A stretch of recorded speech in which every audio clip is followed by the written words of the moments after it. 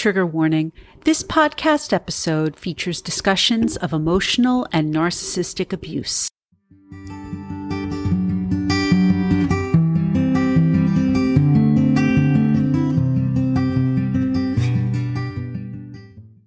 Hello, everyone, and welcome back to Emotional Abuse is Real. I'm your host, Serene Leeds, and I'm so glad you're here. I can't wait to share today's episode with you. My guest is Nina Batista, a licensed clinical social worker and emotional abuse survivor who shares her insights on new developments in the studies of narcissistic abuse. But as always, before we get into today's episode, I have a few requests. First of all, please make sure you're subscribed to this podcast on either Apple Podcasts or Spotify. Second, please follow me on Instagram at Serene Leeds Writes. That's SarenLeedsWrites. I've provided the link for you in the show notes. Another way to connect with me and this podcast is through my email list, which you can subscribe to by downloading my free resource, 10 Things I Learned from Getting Paid to Watch TV.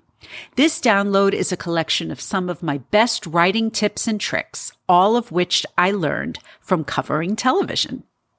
My email list is a great way to stay up to date on my latest published articles, new podcast episodes, and to connect with me if you're a business or brand owner. Did you know that in addition to my journalism work, I'm a professional writer specializing in website and email copy? Well, now you do. And if you're in the market for someone who can make your business copy sparkle, I'd love to talk to you further. The sign-up link for my free download, 10 Things I Learned from Getting Paid to Watch TV, is available in both the show notes and on my website, SerenLeedsWrites.com. That's SarenLeedsWrites. Speaking of my website, are you mulling over possibly hiring me to do some fabulous copy work? Hey, that's awesome, but don't just rely on my own self-promotion. You can find several glowing client testimonials over on SerenLeedsWrites.com as well. As for the podcast, this is your friendly reminder that if you're a listener and you'd like to share your story on Emotional Abuse is Real, please don't hesitate to reach out via Instagram DM or via email at hello@SerenLeedsWrites.com. Anonymous guests are always welcome. Other ways you can support Emotional Abuse is Real include heading over to Apple Podcasts and both leaving a 5-star rating and writing a review, and by donating to our Buy Me a Coffee page, which I've linked in the show notes. As I've said before, this is a one-woman operation, and your donations help fund the podcast's production costs. If you can, please share this podcast with anyone who might benefit from it. I truly do believe that we are building a community of survivors with emotional abuse is real, and the more awareness we raise, the easier it will be for victims to come forward. On today's episode, I chat with emotional abuse survivor and licensed clinical social worker Nina Batista. Nina and I had a fantastic conversation about our respective emotional abuse experiences, as well as the new developments she's been learning in narcissistic abuse treatment training sessions. The unfortunate truth is not every therapist is trained in emotional and narcissistic abuse, which is why I'm so grateful to Nina for helping to raise awareness about this critical topic. So, without further ado, here's my conversation with Nina Batista.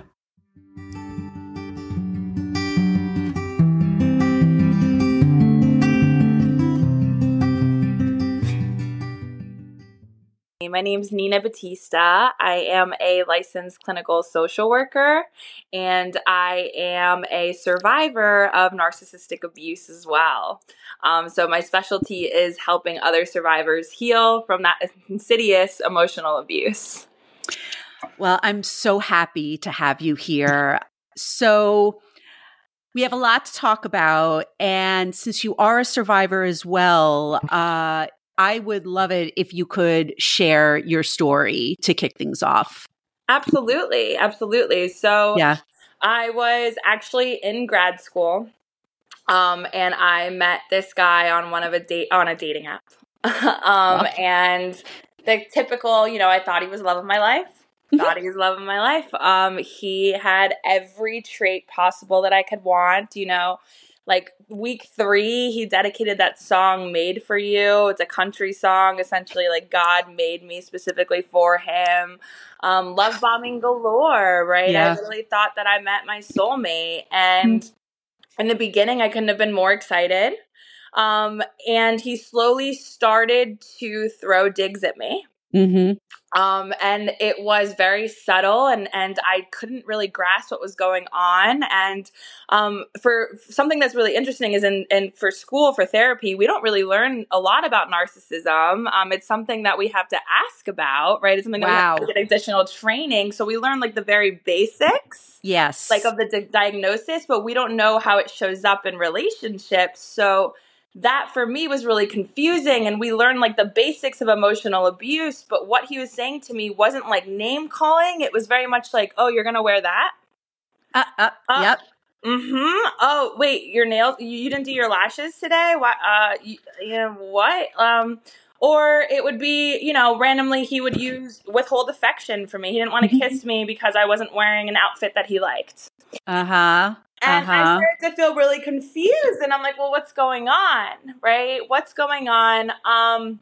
Cheated on me, blamed me for it. Of course. I was too controlling.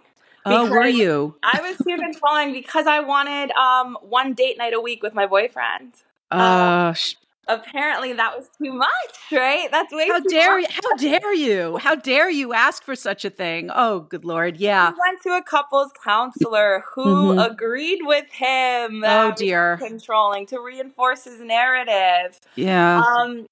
So I thought I was going insane. It's okay. Yeah. I thought I was going insane. I started getting really depressed. I stopped hanging out with my friends. My friends stopped hanging out with me. My best friend, who I've known for 15 years, came to visit, and she said she didn't even recognize me. She thought our friendship was over. Yeah. Because I was a total shell of myself. I didn't know who I liked, what I wanted to be. I started to gain weight. I gained about 70 pounds within a year. And then my boyfriend used that as an excuse to not have sex with me, saying I don't take care of myself. Right. So this was all going on. He, my parents didn't even see it. They thought he was the nicest guy ever. I wanted to break up with him. He triangulated my parents against me, and they were like, Nina, what are you doing? He's such a nice guy. So I was like, okay, yeah, he's such a nice guy. Maybe I'm making but then I started Googling abuse, and I started Googling verbal abuse, and it started to click. And I'm like, hold on. Like, I read The Verbally Abusive Man by, I think, Dr. Patricia Evans. And it was like, boom, boom, boom, my relationship. Boom, boom, boom, boom, boom. Yeah. And I've learned about covert narcissism. And that is when it hit me. Yes. Because my ex wasn't that overt, in your face, like really loud. He was that really nice guy that I would get gaslit by all the friends being like, you're so lucky that you're with him, because he'd be so nice in front of people. Yes. And then in the car, that's when he would avoid me. That's when he would withhold affection. He wouldn't even hold my hand. And I think something that's so important is that takes a total toll on your self-esteem when your own partner won't touch you romantically, doesn't want to be with you, doesn't want to have sex with you. It's like, what is wrong with me that my boyfriend of 4 years doesn't want to be sexually intimate? Absolutely. We got to a place where financially he was making all this money, don't know where it was going, because we had to move back in with my parents because we live in Florida, and the market of the housing just skyrocketed. We couldn't afford to live alone. Yeah. We weren't paying rent, but he also now couldn't take me on dates. Why not? We live in my parents' house rent free. Where's all your money going to? Right? Yeah.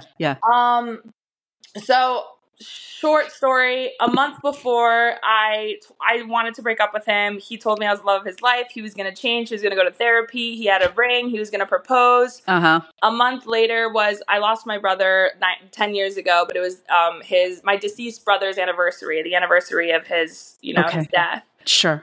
And my partner, my narcissist partner at the time, was going on a business trip. We were sexually intimate that day, gets on a plane, He discards me over text, deletes me on everything. I never saw him again. Oh my God. Wow. Never saw him again. We have a dog together. All of his belongings he left at my house. I mean, it was complete sudden abandonment. Wow. And I was thrown through a whirlwind of emotions of what the hell is going on? What is wrong with me? Where did this man just go? He just told me he wanted to be the father of my children. And it was such a mind-boggling situation, right? Yeah. And I mean, thankful that this happened because I did find out that he actually had a kid. Oh, wow. A whole kid I had no idea about that he hid for 4 years in this whole other double life. But this is what really drove me into this field because it happened to me. And I felt so shameful because I'm in grad school to become a therapist. How do I not know this? Right. How am I a victim to this? This is my field. I'm so glad you're here to share this because, like you said at the outset, this area isn't taught. So I'm so grateful that you're here to share this story. Okay, so that's awful. This happened while you were in grad school. So for the first 2 years, and then the last 2 years that we were together for 4 years. So we were in grad school. Okay. So and that's fun fact. Yes. Is when they prey on you. They prey on individuals when they're in vulnerable situations, right? Yeah. In grad school, when you're in a really high stress situation, you're a perfect target for love bombing because you're really stressed, you're going through so much. So somebody telling me that I'm God's gift to earth felt amazing. Sure. Right? How could it not? Absolutely. So that's it. You still have no idea what became of him or... Apparently not. He moved to Philadelphia. He was cheating on me. So I was helping him with this business. He was obsessed with NFTs at the time, right? He also had a Oh God, another red flag. Huge.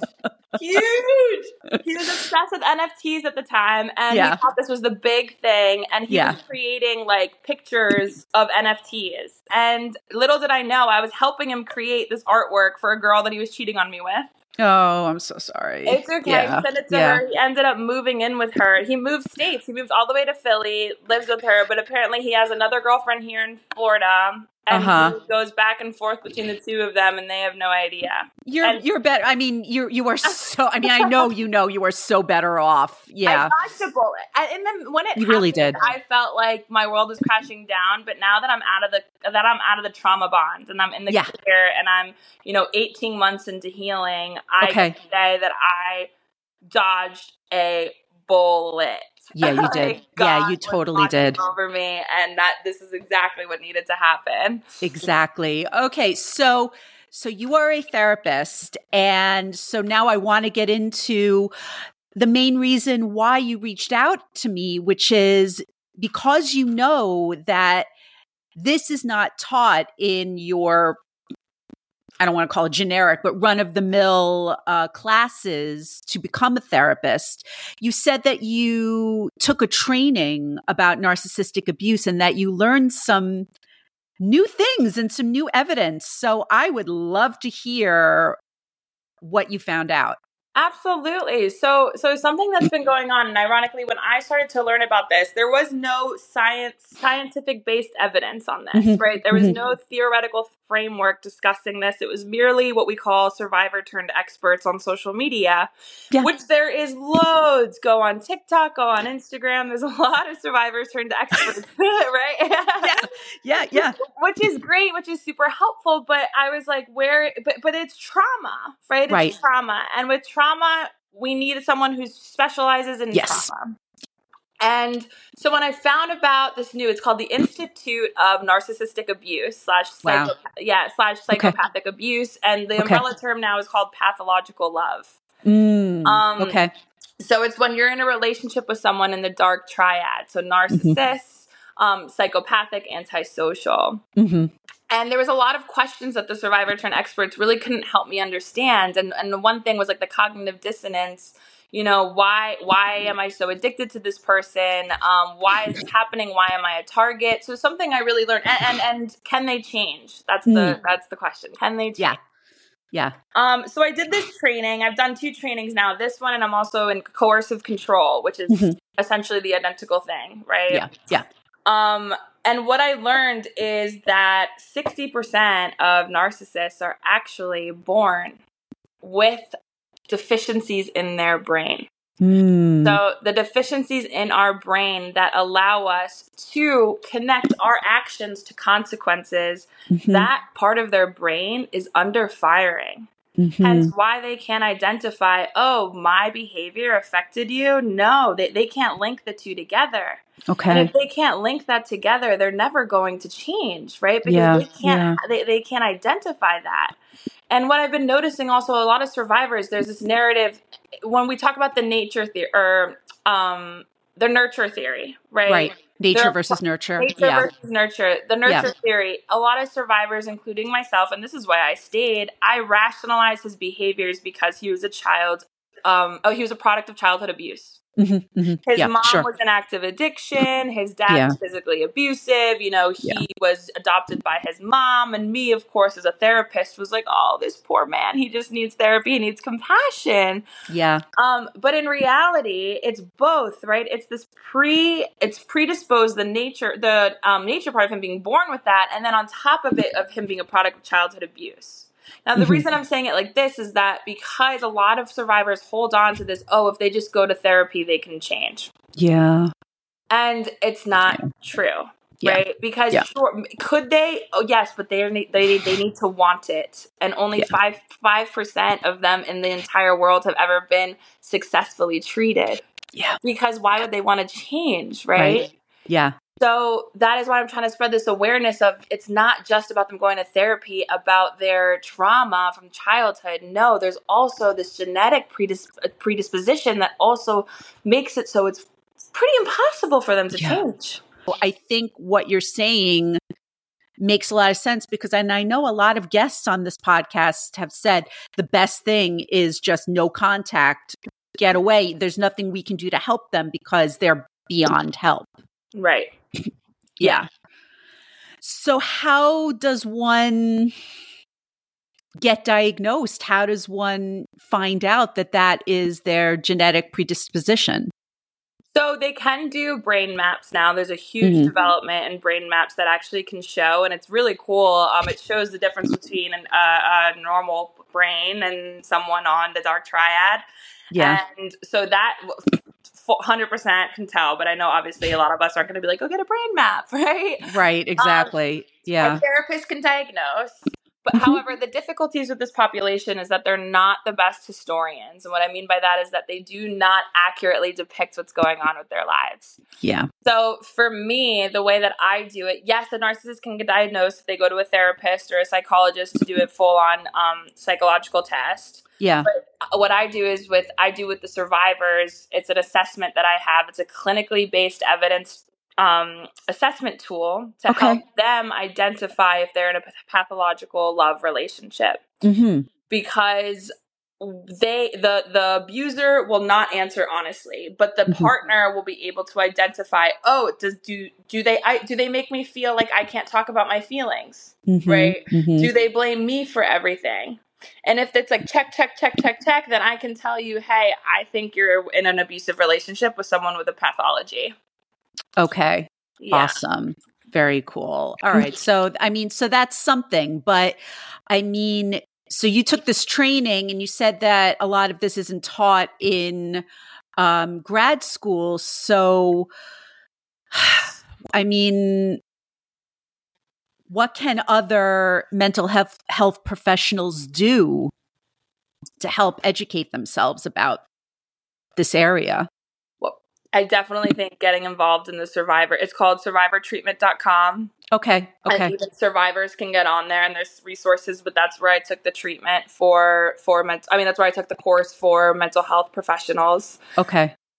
They really need to start educating themselves on coercive control and interpersonal violence.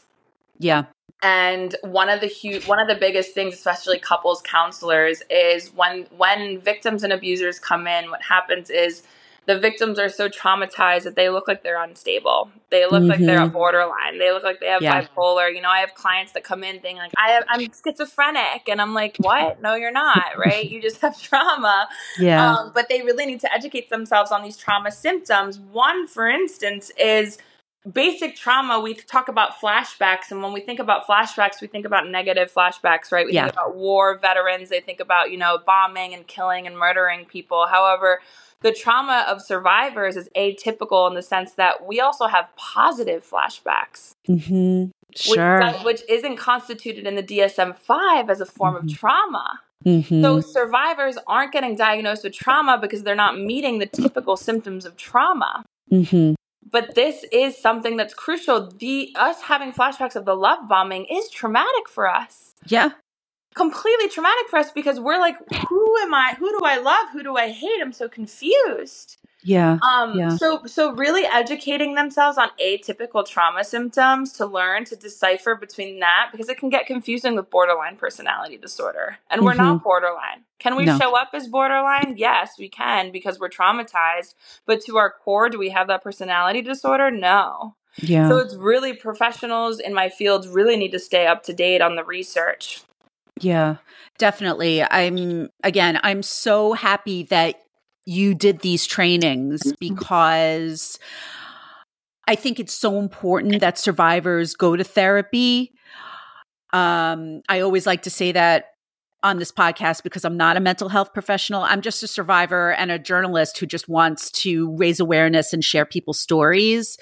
But if survivors are not getting the best possible therapy, then they're lacking. So anything that and I know that because it's still like a relatively new field, or yes. Yeah. It is, because people are still learning about what exactly it is. Yes. Yeah. And I think what they're changing it now, I think that this is something really important. We used to call it domestic violence, right?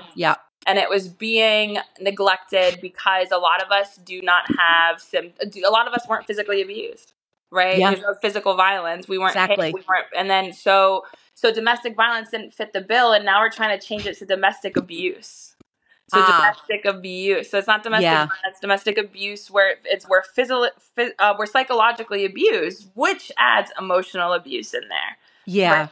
So I think when we're researching, and there is a whole coalition now as well, if you go Google now, instead of DV, let's Google domestic abuse, and it's going to help a lot of survivors with research on finding that out. Because you're still a victim, even if you weren't hit. Yes.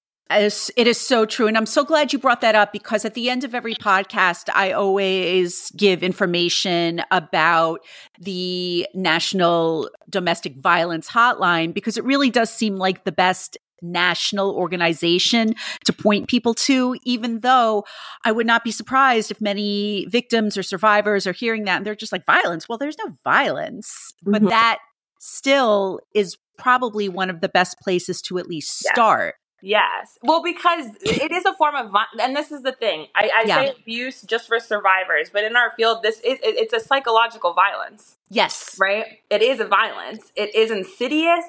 It is intentional. And it is it's like pointing a gun to your brain, right? Yeah. That's exactly what they're doing. And that is violence. Yeah. But a lot of people don't constitute, right? They think violence, they think bruises, they think marks, they think broken bones. But no. Exactly. Violence to our brain are identical. So yeah, the DV hotline is definitely 100% a great resource to start out. Yeah. But it's so true, because I had a guest on my podcast last week. Her episode ran last week. And even when she first reached out to me, she's like, I don't know if it was abuse. And just by talking about it, It was. Yeah. This was the, she's been in therapy, but this was the first time that she had publicly shared her story. And so I was so honored to have her. Yeah. Oh, that's such a beautiful thing. That's such a beautiful thing. Because shame breeds in the dark, right? We need really does. It really, really, really does. So What do you suggest to survivors who are looking for mental health treatment? What should they look for, especially because not every therapist is going to have this specific kind of training?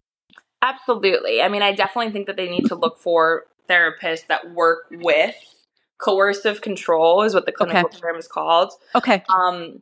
Or pathological love or narcissistic abuse. There are a lot more therapists that are getting trained in this or have some sort of experience. So making sure to ask, have you ever worked with an abusive relationship? Mm-hmm. Have you ever worked with a partner that has an abuser as a partner, right? Mm-hmm. So they need to be asking therapists these questions for them to know, because they can't just go to a couples therapist. They can't just go to a normal trauma therapist. They need to go to someone. Have they worked with domestic abuse? Yeah. Period.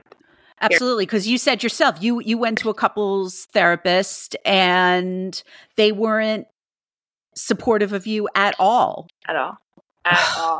Yeah. And because and ironically, it's because I was asking the questions. I was like, what modalities do you use? And she took that as, you do seem kind of controlling, Nina, because you asked me these questions. So, maybe your partner has a point. And I'm like, oh my goodness. So I was gaslit by my own therapist. And in my training, we even talk about this too, because we get institutionalized trauma, right? From therapists, from the court. I mean, the post-separation abuse, luckily I wasn't married, but the clients that I work with, I mean, it is horrendous. Yeah. I mean, this doesn't have to do with emotional abuse, but I'm just going to put my comments out there about how important it is to do your research on therapists. And if you're not comfortable, you can leave, because I've had therapists who basically shame me for having a kid and then, was talking about how hard it was to relaunch my career. Who basically said, it was a guy, of course. And he's just like, well, didn't you know that was going to happen? I was just like, okay, we're done. Then there was another one who I kept having to remind her about like basic information about me. The best was, I know I'm totally going off on a tangent here, but it's important. She would always say she would stop, and then she would say, yes, and your husband. And I was like, you don't remember his name, do you? I was like, no, I don't think this is working. Yeah. No. So I'm just here to say, if you don't like the first therapist that you do a session with, you can move on. I think that's so important. Thank you so much for bringing that up. You're absolutely right. You're absolutely right. You can interview the therapist just like they interview you. Yes. And you can go in for the initial, and if you're not feeling the vibe, you absolutely can leave and decide to go somewhere else. You're not set in stone. You're not bound by a contract. Yeah. The foundation of any therapy is the therapeutic relationship. If you don't feel safe, if you don't feel heard, there is no therapy. There's no point of going. You're not going to have healing, because those are the two principles: feeling safe and feeling heard. Yes, absolutely. Thank you so much for reiterating that. Yeah. So I always ask this question to all of my guests. For victims of emotional and narcissistic abuse who haven't taken any steps toward healing yet, what do you recommend that they do as a first step? Mm-hmm. As a first step, something with these relationships, having positive supports is crucial, because your abuser wants to isolate you from everybody possible. So first step is, whether that look like reaching out to your local hotline, whether you actually have supportive family and friends around you, is to start developing your little army. Yep. Of support systems, right? For you to lean on for when the cognitive dissonance comes in that tells you maybe it isn't that bad. They can be like, yes, it was, babe. It was that bad. You can't go back. You're staying. But also people that you feel safe with, because I know a lot of people, and I don't want to say, the treatment is to leave, but I understand there's situations where safety can kind of hold you back. Yeah. So making sure that you have safe, positive support systems. If you have children, making sure that you can get money and stuff to be able to support yourself to get out of the relationship. I mean, this is crucial. Safety is crucial. If you don't feel safe, please alert your local police. call the local authorities. I wouldn't want you to take any action if there is no safety involved. Yeah. But reaching out to these support systems and getting information. I mean, the number one for treatment of survivors is educating themselves on abuse. Yeah. Because how do you know you're being abused if you don't even know what abuse looks like? Yeah. You need that awareness and to want to change. Exactly. And to get a therapist. I mean, I am taking on new clients as well, and I do coaching, so I take national clients. Okay. Great. So yeah, it's crucial to have that support system. It's so true how in so many instances you need someone else to tell you that you're being abused, because I had no idea what emotional abuse was. So I learned that I was being emotionally abused by my boss a little over 10 years ago, and it was by my therapist. She was like, "You're being emotionally abused." And I was like, "What's that?" I had no idea. And then she would start talking about how he was a narcissist. And I was like, what? Yes, that's exactly what's happening. And since this was 10 years ago, I had zero support. I've discussed it a lot on this podcast, but yeah, like everyone was basically like, "Oh, I mean, that's just the way he is. You can deal with it." And I was like, "No, I can't." No, I can't. And it was pre-Me Too, because even though there was no sexual assault, anything like that, but I know that now no one would stand for his behavior. No one would. Yes, and I'm so good. I find it fascinating because you're right, especially in the work environment, which is so prevalent. It is so prevalent. And people just chalk it up to, it's a business. This is how they run it. Oh, it's not that bad. Oh, whatever. Just put your head down. Do it for the paycheck, right? Yeah. No. Absolutely not. And I was getting that messaging not just from the dudes, but from the women. The women... the thing with the women's situation at Rolling Stone was, and I'll send you, I've mentioned on the podcast, I actually participated in an article recently where a lot of former female employees at Rolling Stone talked about the environment there. Wow. And all the women, most of the women were in survival mode. There are a couple who have drunk the Kool-Aid and they're still there and all that. Most of the women were in survival mode. So even though I didn't appreciate that they weren't supportive of me, in a way, I understand why, because they were just trying to keep their own heads above water. And everyone had their own way of dealing with their situations. Like one woman, she kind of leaned into my boss's behavior because I'm assuming that she figured, you know what? This is the only way I'm going to survive. I'm going to just lean into how he's acting. Whereas I was like, no, I just put up a wall and that just made him angrier. And then I just had to leave. Mm-hmm. So, I mean, it's so hard to say because this was 10 years ago. Mm-hmm. But I knew that I had to get out of there. And then I just went for years not really talking about it outside of my little nuclear situation. I was talking about it with therapists. I talked about it with my husband, but still no one really wanted to talk about what happened to me because it was mainly like, oh my God, you voluntarily left a job at Rolling Stone? And I was like, yeah, man. And I have no regrets. Yes, I absolutely did. I did. And I have no regrets. So I can imagine how difficult that must be. Yeah, because especially, the public society puts so much pressure on us. And as females, and we're meant to be just take it. And men are meant to be the strong power leadership. And we're meant to just do what they say. Yeah. And no. And sorry, were you going to say something? No. I was just going to say that my boss truly felt that the Mad Men mentality was okay. So this happens all the time, but circling back to what you said in regards to the trauma response, right? Yeah. How some people, so you're absolutely right. And back then, 10 years ago, all we knew was fight, flight, freeze in terms of trauma responses. Yeah. Right. And one that's now, the body keeps the score. He finally shared with us about the fawning response. The fawning response is another trauma response, which is the people pleasing, right? That we kind of just take it. And it kind of sounds like that's how you're describing your colleague. Yeah, I'm pretty sure that that's what she was doing. I mean, because she would like, he didn't have any concept of personal space, and she was just like, okay, but that she would laugh at everything he said. And I was just like, what are you doing?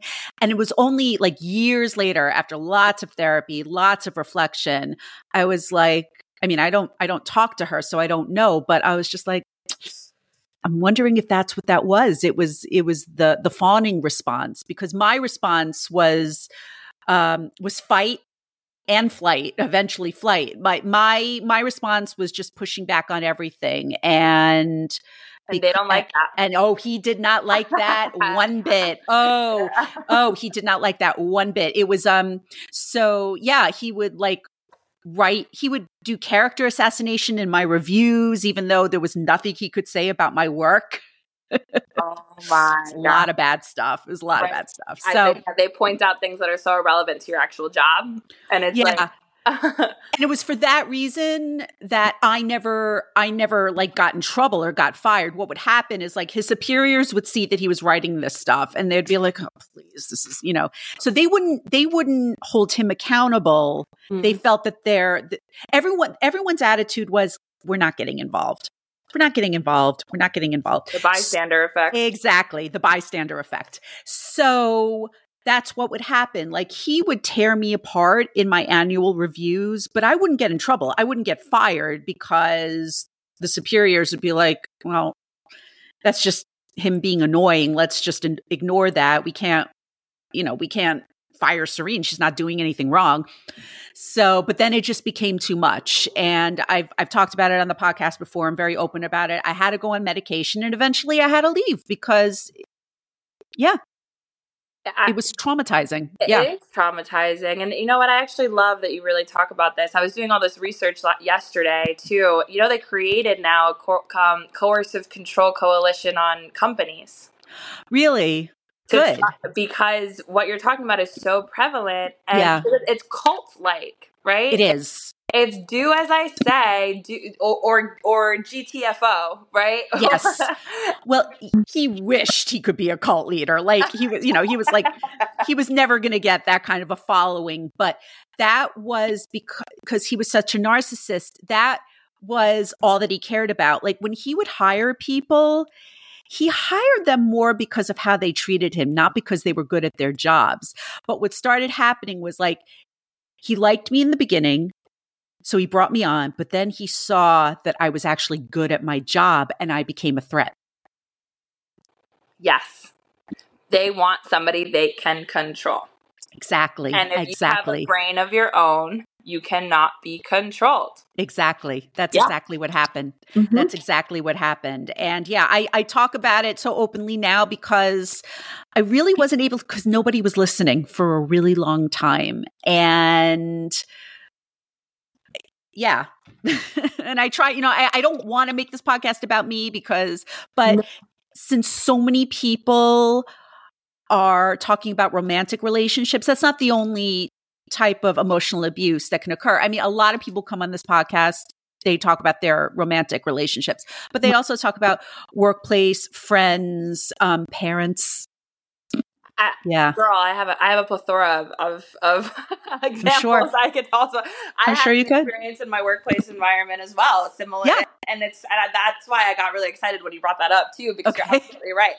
You're right. Romantic partners is the one thing a lot of people talk about. Parents are another thing. Workplace are another thing. And I think with the when I found this coalition of the companies last night, I got so excited because I think a lot of jobs get away with this. I'm sure they do. They get away with this BS as a work culture that, they mask it into like, oh, we work hard and this is the values and we want everyone to be like this. But in actuality, if you parallel it, it is literally like a cult. It really is. And it's that's one of the many reasons why I actually have no interest in ever working for a company again. It was between my experience at Rolling Stone and also once I became a parent and I needed a more flexible work situation.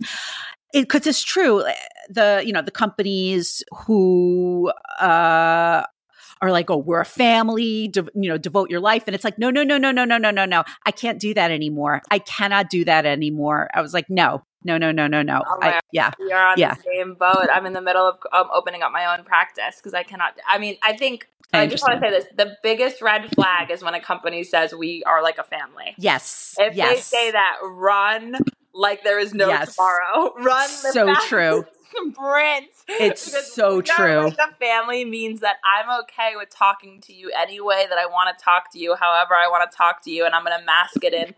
We're family here. No. We just really care about each other. No. That is not, they blur the lines and they pick and choose when it's appropriate. Oh, it's appropriate when you do it, but God forbid I ask a question, then I'm being defiant, that I'm causing a problem. And, I remember my boss. So I got married about 6-7 months after I started at Rolling Stone. And I know my boss was insulted that he wasn't invited to our wedding, but he saw that because I had made a couple of friends in the workplace they were invited. And he's like, oh, so I saw that she was there. And I'm like, yeah. And your point? Yeah. And yeah, she was and you weren't. It's very simple. Yeah. Yeah. He probably freaked out. Yeah. It was really creepy. I was just like, no, we don't have that kind of a relationship. Right. I'm under no obligation to have you there.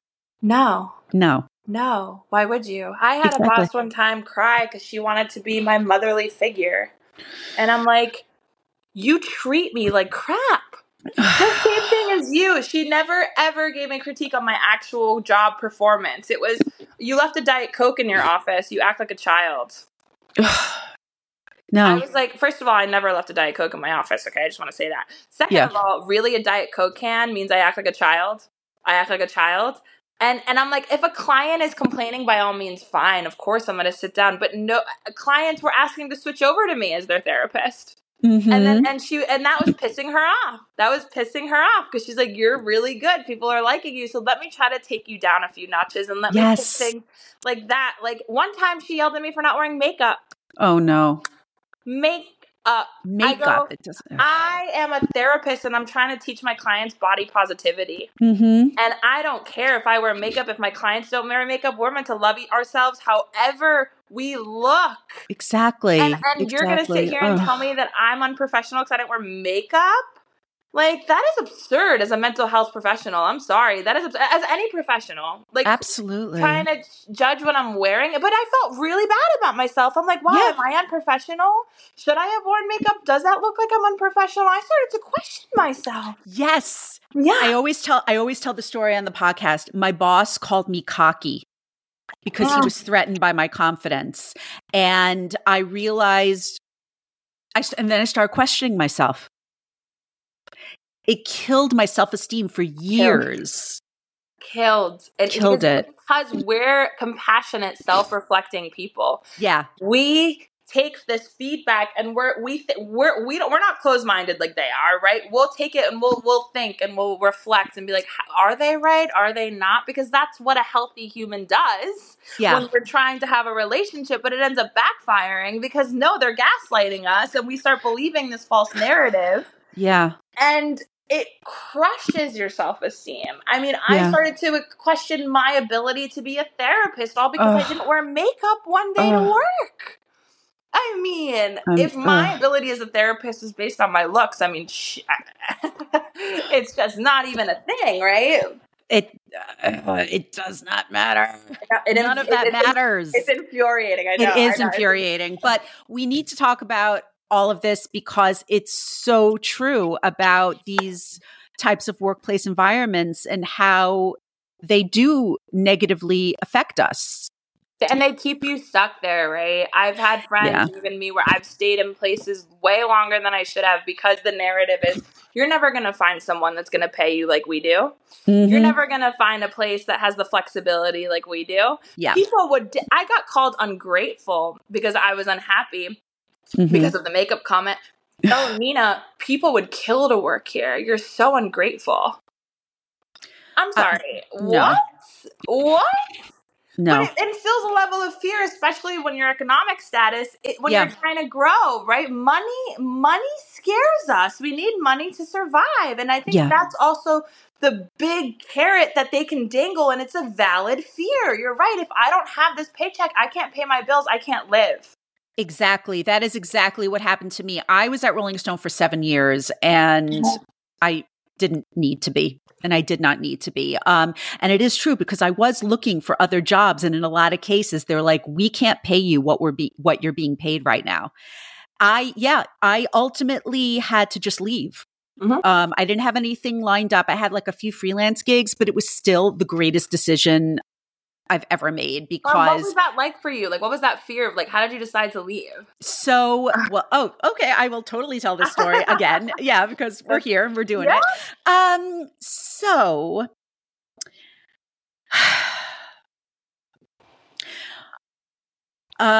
we had a huge blow up at work. It was very, very, very late at night. I was working on a cover story. And let me backtrack. First, so this was August 2014. Robin Williams died. We now know he died by suicide. And that affected me really, really strongly. And then like a week or two later, we were closing the cover story on him.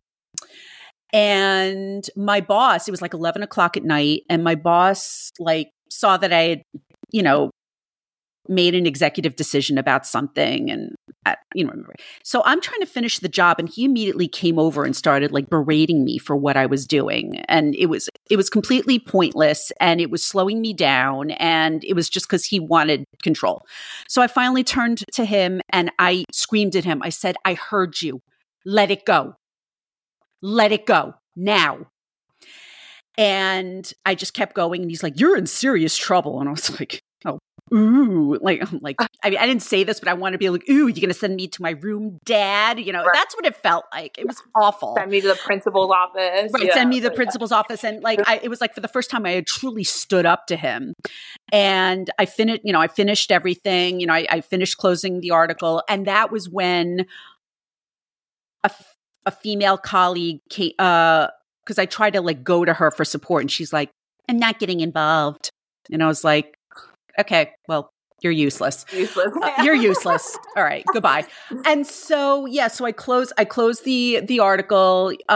He left and he comes over and he's like, well, that was unfortunate. And he was like standing there, he's waiting for an apology. And I did not give it to him. I did not give it to him. And then then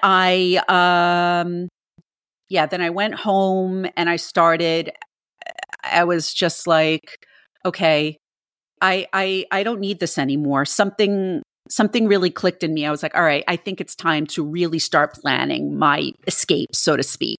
So I knew that this guy was going to want to try to have like a private conversation with me to discuss what happened. And that was another reason that I couldn't stay there anymore, because he loved to have these private conferences with me that were just character assassinations. And it was a control thing, and it was very uncomfortable, and I just couldn't do it anymore. Mm-hmm. So I figured I would spend the next few weeks or whatever trying to line up freelance assignments, preparing, writing a resignation letter, and just basically waiting for the right moment, basically trying to get as many paychecks I could, while I was still there. And then when he inevitably said that he wanted to have a conversation with me, that was when I resigned. I love that. And he was completely taken aback. He was like, where did this come from? I was like, this really shouldn't come as a surprise to you. It Oh, really that's my shouldn't. favorite. They'd Yeah. always do that. They're like, "Wow, I'm so confused. I'm so Right, confused." right, right. That's exactly what happened. What do you mean you're confused? Yeah. What do you mean you're confused? Like, I was we've like, had wow. countless conversations about this. The gaslighting continues. It's like, Exactly. like, are we in the same world, babe? Exactly. Are we in the same environment? That is exactly what happened. And he was so confused by this. And I was like, it's time. I'm leaving. And he was trying to get me to reconsider. And I was like, no, this is happening. Absolutely not. I'm leaving. Absolutely And then, I think it was like a week before I left, he tried to have another private conversation with me again. And then I finally said to his face, I said, no, this is one of the reasons why I'm leaving. Because I'm not comfortable having these kinds of conversations with you. If you want to have a conversation with me, we can do it right here in front of everybody. Yes. We're not going to a separate room. We're not doing anything. He was so insulted that was it. He never spoke to me again. And then on my last day, the man who would come to work sick, because he, of course, believed that the office couldn't function without him, called out sick because he was a coward. I mean, it's you have to laugh because I laugh now. Yeah. Everyone saw how happy I was after I left. My career flourished after I left. It was I love the that for you. best decision I made. Career decision I made. And I think it's so important to talk about that because the level of fear that paralyzes us. I mean, I've experienced that with the job, with the relationship, whatever. Like, I literally feel like I'm being shackled with fear because I'm like, I can't leave. I can't leave. I'm not going to find anything better. And I think hearing somebody, like hearing your situation and hearing that it's the best decision you ever made, regardless of that, is so crucial for other victims to really understand that there is light at the end of the tunnel. There is. No, it doesn't feel like it. There is a way out. Yes, absolutely. Because I mean, I rediscovered happiness after leaving. And I still talk about the positives at Rolling Stone because there were. I always like to share that I have met Taylor Swift. Thanks to that.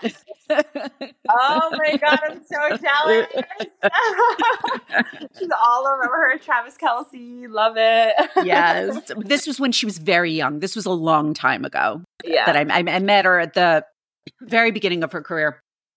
But we had a nice little conversation. Ironically, it was because my boss wanted me to get her autograph for his niece. Interesting. Well, at least you got to talk to her. And she was very nice and it was wonderful. So I always get to share that story.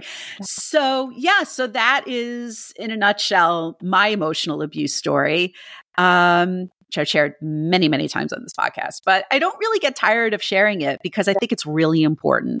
It is really important. It is really important. And that's why, I have my TikTok, my Instagram, I retell my story as well because we need to keep saying it and it inspires other survivors to start speaking up. And it also, honestly, I started in the beginning when I started watching videos or even listening to podcasts, it made me feel so validated hearing other people. I'm like, I'm not crazy. I'm not psychotic or delusional or anything else in the playbook that they try to throw at me, right? Ungrateful. No, this is really happening to me and I'm having an appropriate reaction to being mistreated. I'm not sensitive. I'm not dramatic. I'm not, right? I have such a reaction to the word sensitive, right? Me too. I'm like, fuck you. Sorry. No. Please. It's fine. It's fine. You. I'm not sensitive. You are an asshole. Yes. You are an asshole. And I'm having an appropriate reaction to you being an asshole. So do not try to minimize and say that I'm being sensitive. And also to try to paint sensitivity as a bad thing. I'm sorry that I have human emotions. I'm not apologizing for that, period. Exactly. What always comes back to me is, and again, this was advice from a woman at Rolling Stone. I kept being told, you've got to develop a thick skin. No. What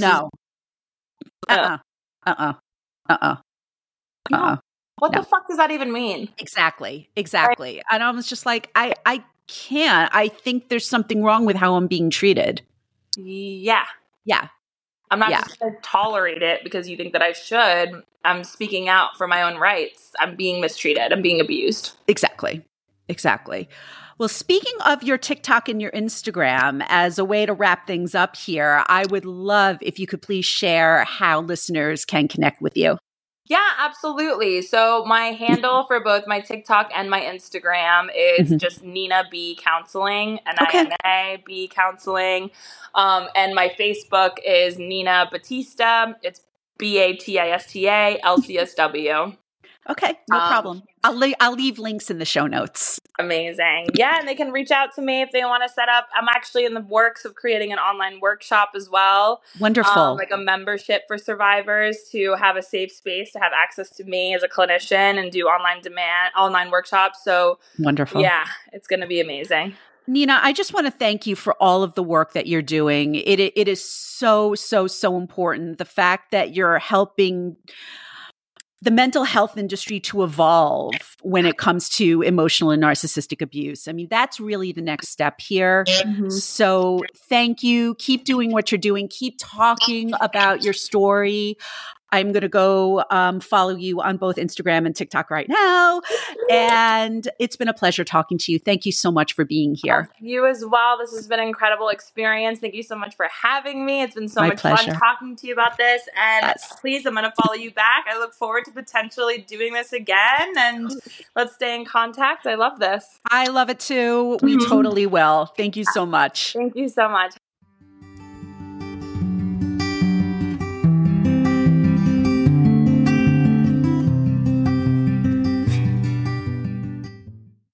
Thank you for listening to my conversation with Nina Batista on Emotional Abuse is Real. If you would like to connect with Nina, I've left her social media links in the show notes. If you would like to share your emotional abuse story here on the podcast, please don't hesitate to reach out via email at hello@sereneleadsrights.com or through Instagram at sereneleadsrights. Please note that this podcast should not be used as a substitute for professional mental health services. If you are a victim of emotional abuse and need help, please call or text the Suicide and Crisis Hotline at 988 or call the National Domestic Violence Hotline at 1-800-799-7233. You can also text START, S-T-A-R-T, to 88788.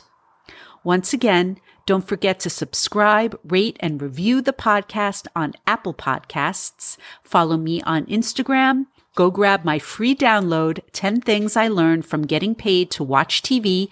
And if you can, please support us through our Buy Me a Coffee page. Thanks so much for listening, and I'll see you next time.